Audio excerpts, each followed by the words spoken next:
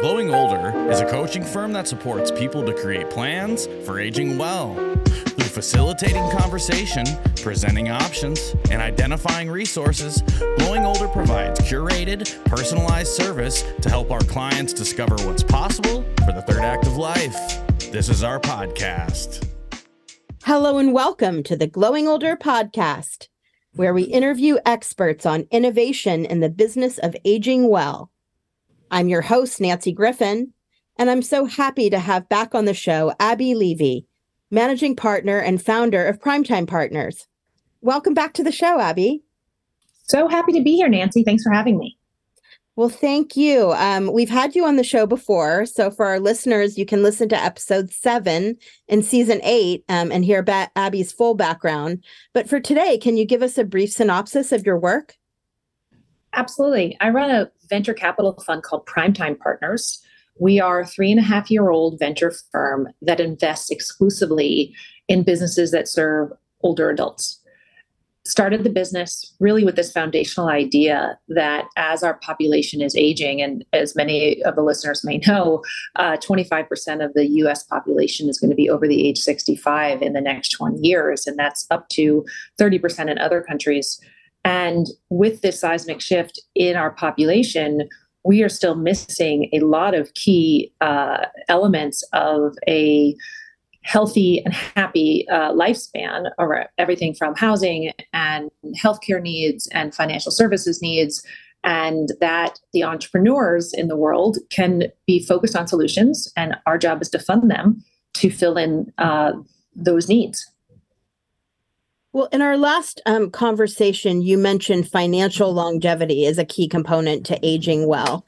So can you share a little bit what you mean by financial longevity and what steps people can take to ensure financial stability going into their later years? One of the things I was most surprised by as I started to spend a lot of time researching and building expertise in the space is that something like 50% of Americans are going to run out of money. And that is not just because lifespans are increasing, but it's really because we don't have the same infrastructure we did when there were pension plans and multi-generational houses where people lived. We don't have the same structures anymore that allow for people to independently live, to their lifespan potential. And so that's when we talk about financial longevity. It's really a question that people should start thinking about as early as possible to make sure that they are preparing for a long life, almost like the 100-year life. So some of the things that we talk most about is one of the most impactful things you can do is your retirement savings. It is, as I like to say, one of the only areas of free money we have, which is between growing tax-free and potentially a corporate match if your employer offers one. Maximizing how much money you put into your 401k is probably the most effective thing you can do for your financial longevity. A second thing is to work longer. This notion of, forced retirement is kind of going out the window. 70% of Americans want to work longer, and 13 million older adults are in the workforce. So this is something where even if it's not full-time, thinking about multiple careers. In fact, David Brooks has written a book about this. There's tons of kind of in the news right now around what your next career could be. And then, of course, there's insurance products. Only 11% of Americans have long-term care insurance. And most people think that long-term care or the need for in-home care is paid for by Medicare. It's not in most cases. And so there are these kind of hidden costs of aging, everything from home modification to making sure you could age in place to provision of home care in the home that you need to really plan for as expenses coming down the pike. Exactly. And healthcare is one of the biggest, I think the biggest reason why people declare bankruptcy. Isn't that true?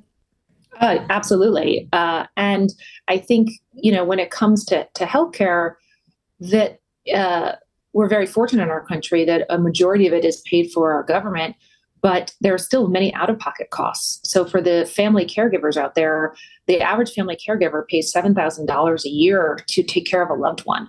And so the cost to individuals of poor health is really being borne by families. And so it's not just the one-off procedures that you're playing roulette with. It's just the day in and day out cost of aging. So true. And I want to dig into the caregiver side of things. But before we do that, let's talk a little bit about the workforce.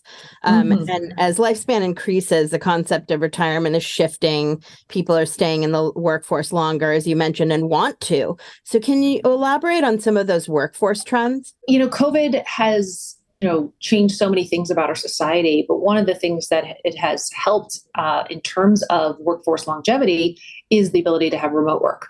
And so I think we're seeing older adults have the opportunity to work in fields where their expertise can be leveraged and not be geographically bound. And so we're seeing that in a couple of spaces, and actually most interestingly in some tech roles where older adults have technology knowledge because they were there building the products in the 60s, 70s, and 80s that a younger workforce doesn't have. But I think one of the things that's a challenge still for workforce longevity is the ageism inherent in the workplace. It's interesting if you think about DEI initiatives and how wonderful they've been in the workplace. Age is actually not one of the isms that is typically addressed. And that is something that while we are a venture capital firm focused on businesses that are high growth businesses and not focused on these types of issues from a business perspective, I would just say as more of a public service announcement, understanding what your own hiring policies are and how you think about age diversity is really, really important.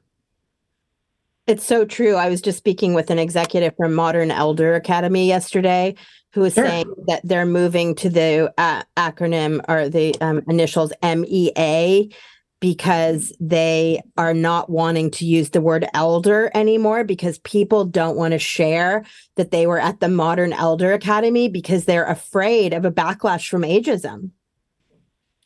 And I think the other piece, there's so many bad euphemisms, Nancy, like you can't teach an old dog new tricks. That's a perfect example of one of the challenges of workforce longevity. And I think that's also then incumbent on talent to stay relevant, current, and not valuable, but to make sure that they are upskilling and taking advantage of all the professional development opportunities there are, as well as having passion projects. Because even think about my business partner, Alan Patrickhoff. He's been an investor for 50 years. At age 85, he started Primetime with me. Really a passion project, among other things. And so it is never too late. There is no such thing as not learning new tricks. And one of the businesses, for example, we're invested in is called Peppermint. And the website's mypeppermint.com. And that's exactly what it is. It's a place for experienced adults to go to practice their passions, learn further, whether that's gardening or book club to starting a business, and also to figure out how to commercialize what they like to do. A great path for older adults is starting a business because of their network and their expertise. Yes, that's so true. Well, you said in one of our previous conversations and on the various programs you've been on television and radio and webinars, podcasts, that collective support is a crucial component of aging well and combating social isolation. And you talk about that for adult children as well as aging parents. So can you share some of the resources available for people in the sandwich generation, which I'm assuming you are part of that as a younger, older adult? Absolutely. With teenagers at home and older parents, someone said it's not the sandwich generation, it's the panini generation, because we're in the hot press, not just a sandwich. And no, I'm very lucky. My parents are healthy and wonderfully involved in my life. This question of social isolation, I mean, the UK has a new social isolation czar, and our own Surgeon General just wrote an amazing few articles on loneliness. In fact, the New York Times today, there's an article on loneliness. Loneliness is an epidemic. It was exacerbated by COVID, probably initiated by social media, and it affects older adults disproportionately because, adults over the age of 85, I think something like 85%, 50% of them live alone. And so when you're living alone, isolated, it only exacerbates this issue of loneliness. And so when I think about that population, plus the population of family caregivers. If of the 53 million family caregivers, and just to clarify, these are not professional caregivers. They're folks who are caring for a loved one, unpaid, typically untrained, that it's very isolating to be in the role of a caregiver. And so what are some of the resources available? Those resources are everything from Facebook groups for caregiving and those types of, I'd say, communities where you can find that. So, for example, one of our businesses we're invested in is a business called Carewell. Carewell is an organization that helps families get the supplies they need for family caregiving. And they have been working on their community programs because people really are trying to share the burden, but also get the support they need. There is a bunch of employer programs, so you might check your employer if they have a family caregiving or a caregiver solution.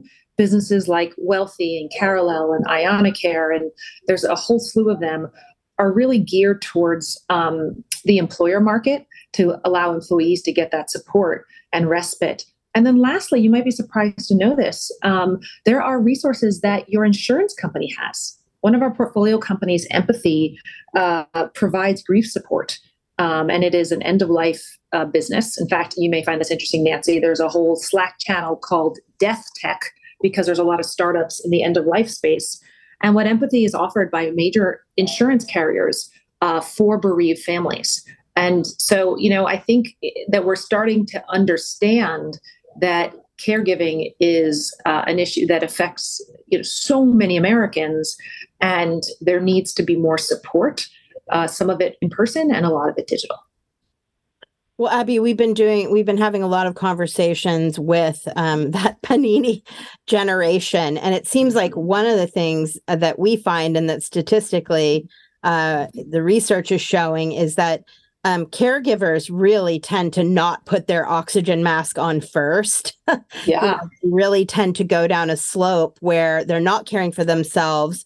I guess women in their 40s are not likely to eat as well or take care of themselves. So what would you say about people that need to take care of themselves at the same time that they're taking care of all their loved ones? Well, it's even, I'd say, exacerbated by the fact that 61% of caregivers work full-time for caring for someone over 50. So this it's really this, question not just of, part-time around the fringe, but also that this becomes a full-time job for folks, many of whom already have a full-time job. And so to put the oxygen mask on first, I'll be honest, is something that I haven't seen a lot of improvement on because, it's very expensive to afford private home care. And so the programs I've seen that are being offered by either Medicare Advantage or Medicaid are respite programs. And so you should definitely check your health plan to see if they have something called a respite program. There's also one of our startups, Adely, helps family caregivers get reimbursed for their time spent caregiving. And so there's actually opportunities within health plans and some government-sponsored plans to get reimbursed. So go to Adely and check that out. And then the last thing is finding ways to finance this so that you can have support from home care providers. So there's a business called HCG Secure that helps people plan for future cost of home care. Because if family caregivers can even just get an afternoon off to themselves, but they don't want to leave mom by herself because she has dementia, then the only option is to hire someone to do that. And so thinking about ahead of time and planning for those types of expenses would be something that I would encourage people to do. Well, and it seems like age tech, a lot of both at the government level and the private level, that we're looking to age tech. I know Intuition Robotics just got another infusion of capital, and we're seeing a lot of these age tech companies. Are there any primetime partner companies that you want to share with us that are in the age tech space that are helping with aging in place? course. I like to talk about everyone in the portfolio. We're so proud of all your the 30 children. companies we've made investments in. I'm pausing actually because when you think about the word age tech, I think it has a very specific connotation towards robots, which is what intuition robotics are, and technology, pharmaceuticals, pills, things that are new inventions. And I think a lot of the businesses we've invested in are what I call tech-enabled services, because aging and healthcare, it's a human business. And so it's very challenging to have, I would say, technology-only businesses. We also, but some of the things that we're really interested in are what is called more supplemental benefits, which are provided by your health plan. And so these are areas where not just seeing doctors, but all the other social determinants of health, like food as medicine. We're invested in a business called Nourished RX, which provides food and nutritional services to health plan members in a programmatic way. Fall prevention and movement as medicine, for example. That's what Bold does. Transportation to and from doctor's appointments and the pharmacy or the grocery store. This is critical for older adults who may no longer drive or have a loved one to help them drive. And so, a business like Safe Ride helps with that. So all of these social determinants of health, and let's not forget mental health. We're invested in 2 mental health businesses directly in the mental health space, Kintsugi and Total Life. But we're also invested in 2 businesses focused on social isolation, like Get Set Up, which is a live peer-to-peer learning and education platform for older adults with over 1.6 million members in the US. And as I mentioned before, Peppermint, which is really a community of older adults to, a clubhouse, if you will, for people to gather and develop their passions and purpose. So I think this whole social determinants of health is a really big piece of the equation, especially accelerated by telemedicine. We've made several telemedicine healthcare investments, and Nancy, those wouldn't have been possible before COVID because it wasn't reimbursed. Telemedicine was not reimbursed before COVID, and so now we don't know a world other than being able to meet with our doctors on video. But if you recall, 4 years ago, that wasn't happening. Yeah, so true. And one of the things I love about Primetime Partners is that you really look at the rubber hits the road. You're not invested in like pie in the sky. And it seems like a lot of the startups that didn't have a real market, that just had the technology, are failing. I'm seeing a lot of companies that are not making it. So it seems to me that you're not just focusing on older adults, but the continuum of care and services as people age. I also think that it's interesting you say that because we're coming up on our annual meeting with our own investors. And so it's a great time to reflect on, where we've made bets and where we haven't. And I think you're right about that. There's just some very not basic, but fundamental infrastructure of improving the quality of living of older adults that, we may take for granted that reaches other populations. But in this case, it's just an underserved population. I mean, I'll use the example, of menopause. Menopause, women's health has been an area that has largely been ignored forever, up until recently. Now you Google menopause and you get articles about femtech and all the new startups and the big businesses, and it's no longer a taboo term or phrase in the same way it was. But I think part of that is that it's just been a relatively underbuilt, underserved audience by entrepreneurs. And so we're really excited about our companies being able to apply technology to really, I wouldn't say basic, but fundamental issues of housing, healthcare, and financial longevity.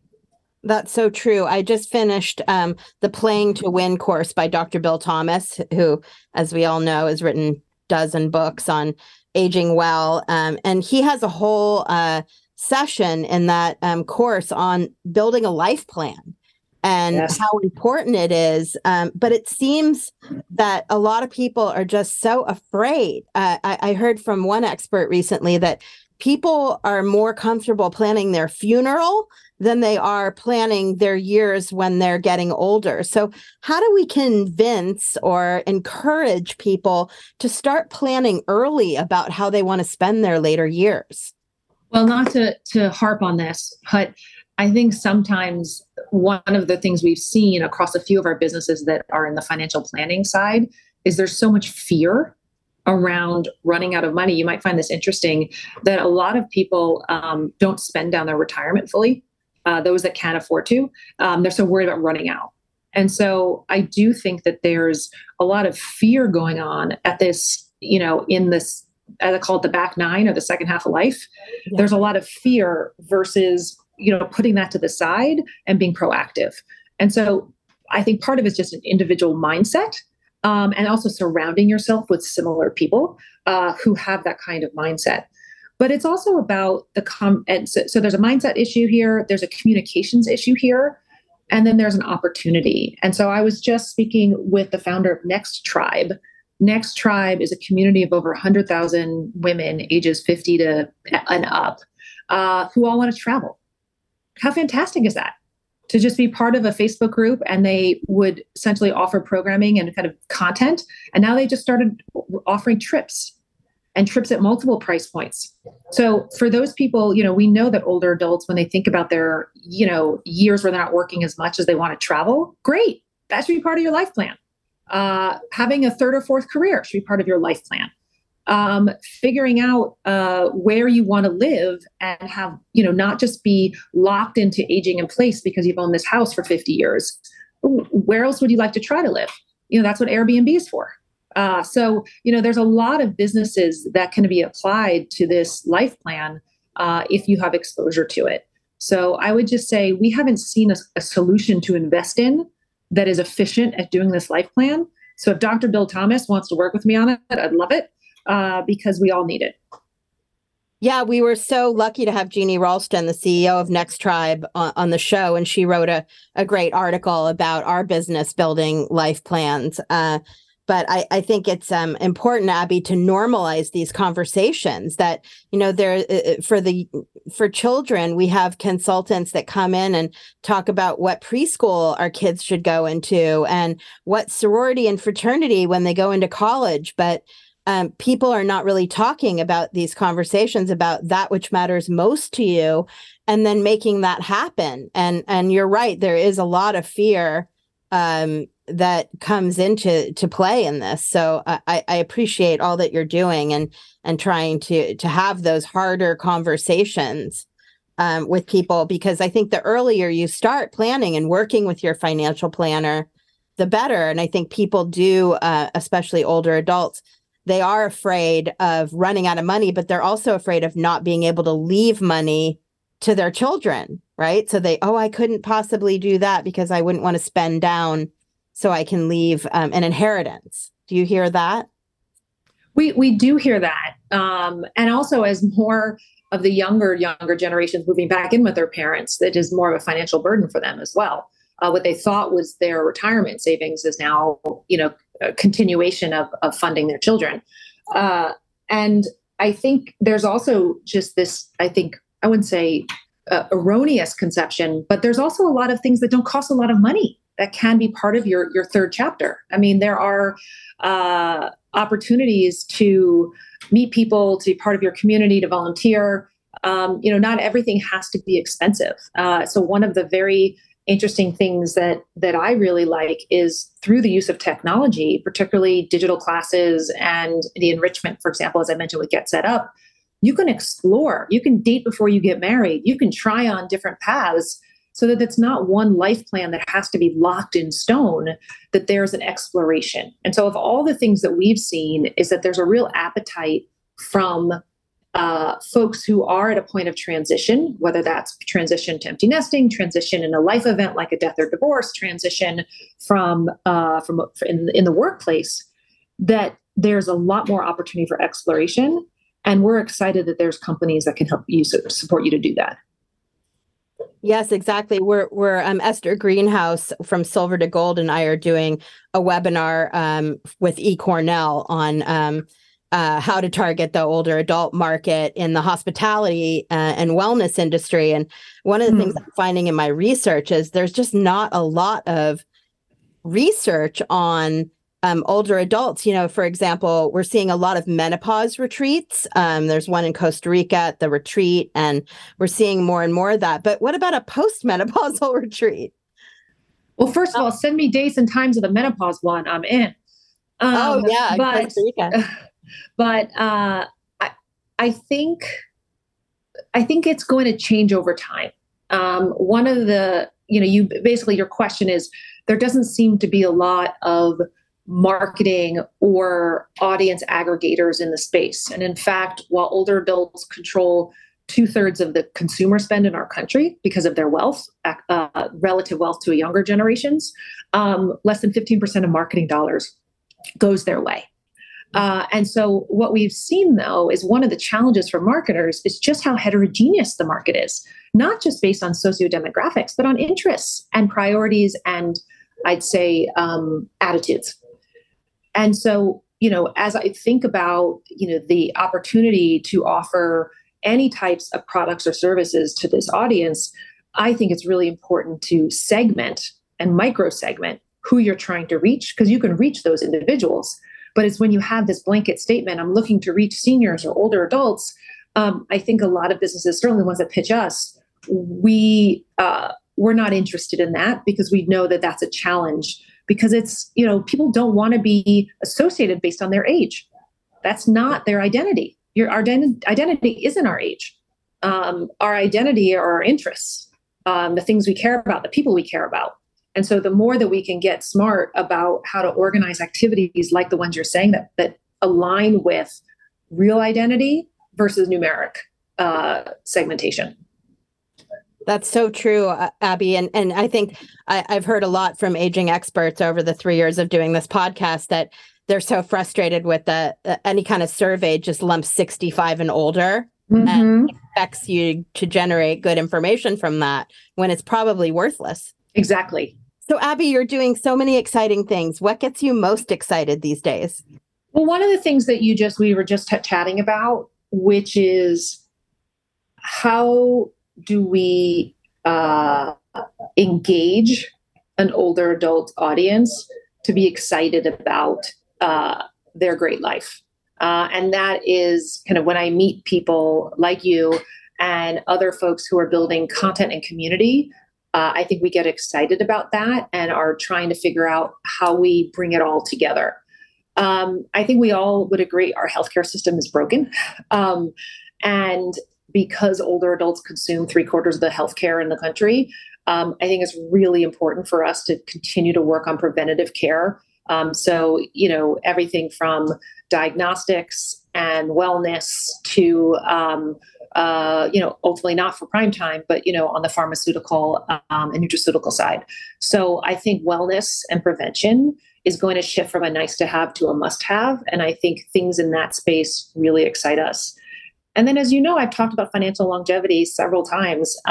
I think that I'm excited that a younger generation, for example, I think those in their 20s are out contributing to their 401ks, their peer groups in other decades. And so the more that we can get people really thinking about financial longevity, it makes me much more optimistic for the options for people as they age. So I would say all of those things get me excited. And then just the opportunity to work with, I'd say, an expanding cadre of innovators who are just passionate about building for this audience. We looked at 1,600 startups in the past 3.5 years. That number continues to grow at a rapid clip. And that's not going anywhere. That's going to continue. So I think the types of innovation, pace of innovation, and just the types of people working on this, it's really inspiring, and I'm very fortunate to be in the space. Well, it's interesting because a lot of the things that you mentioned that Primetime Partners is investing in are some of the 9 traits shared by locals of the Blue Zones. I don't know if you've gotten a chance to see the new Netflix series. I read the book when it first came out. I mean, Dan is a genius, an accidental genius. Yeah, but I mean, some of the things, natural movement, sense of purpose, family focus, belonging to community, keeping friends, those are all things that you're investing with that actually save healthcare dollars in the long term because they keep us healthier longer. It is because so much of our health is behavioral. The fact that, our Medicare reimburses these social determinants of health is a sign that they've shown that changing some of those or influencing those 9 elements that Dan catalogs ultimately impacts your health and therefore is worth being reimbursed by health plans. I mean, that's the ultimate telltale of the ROI on it.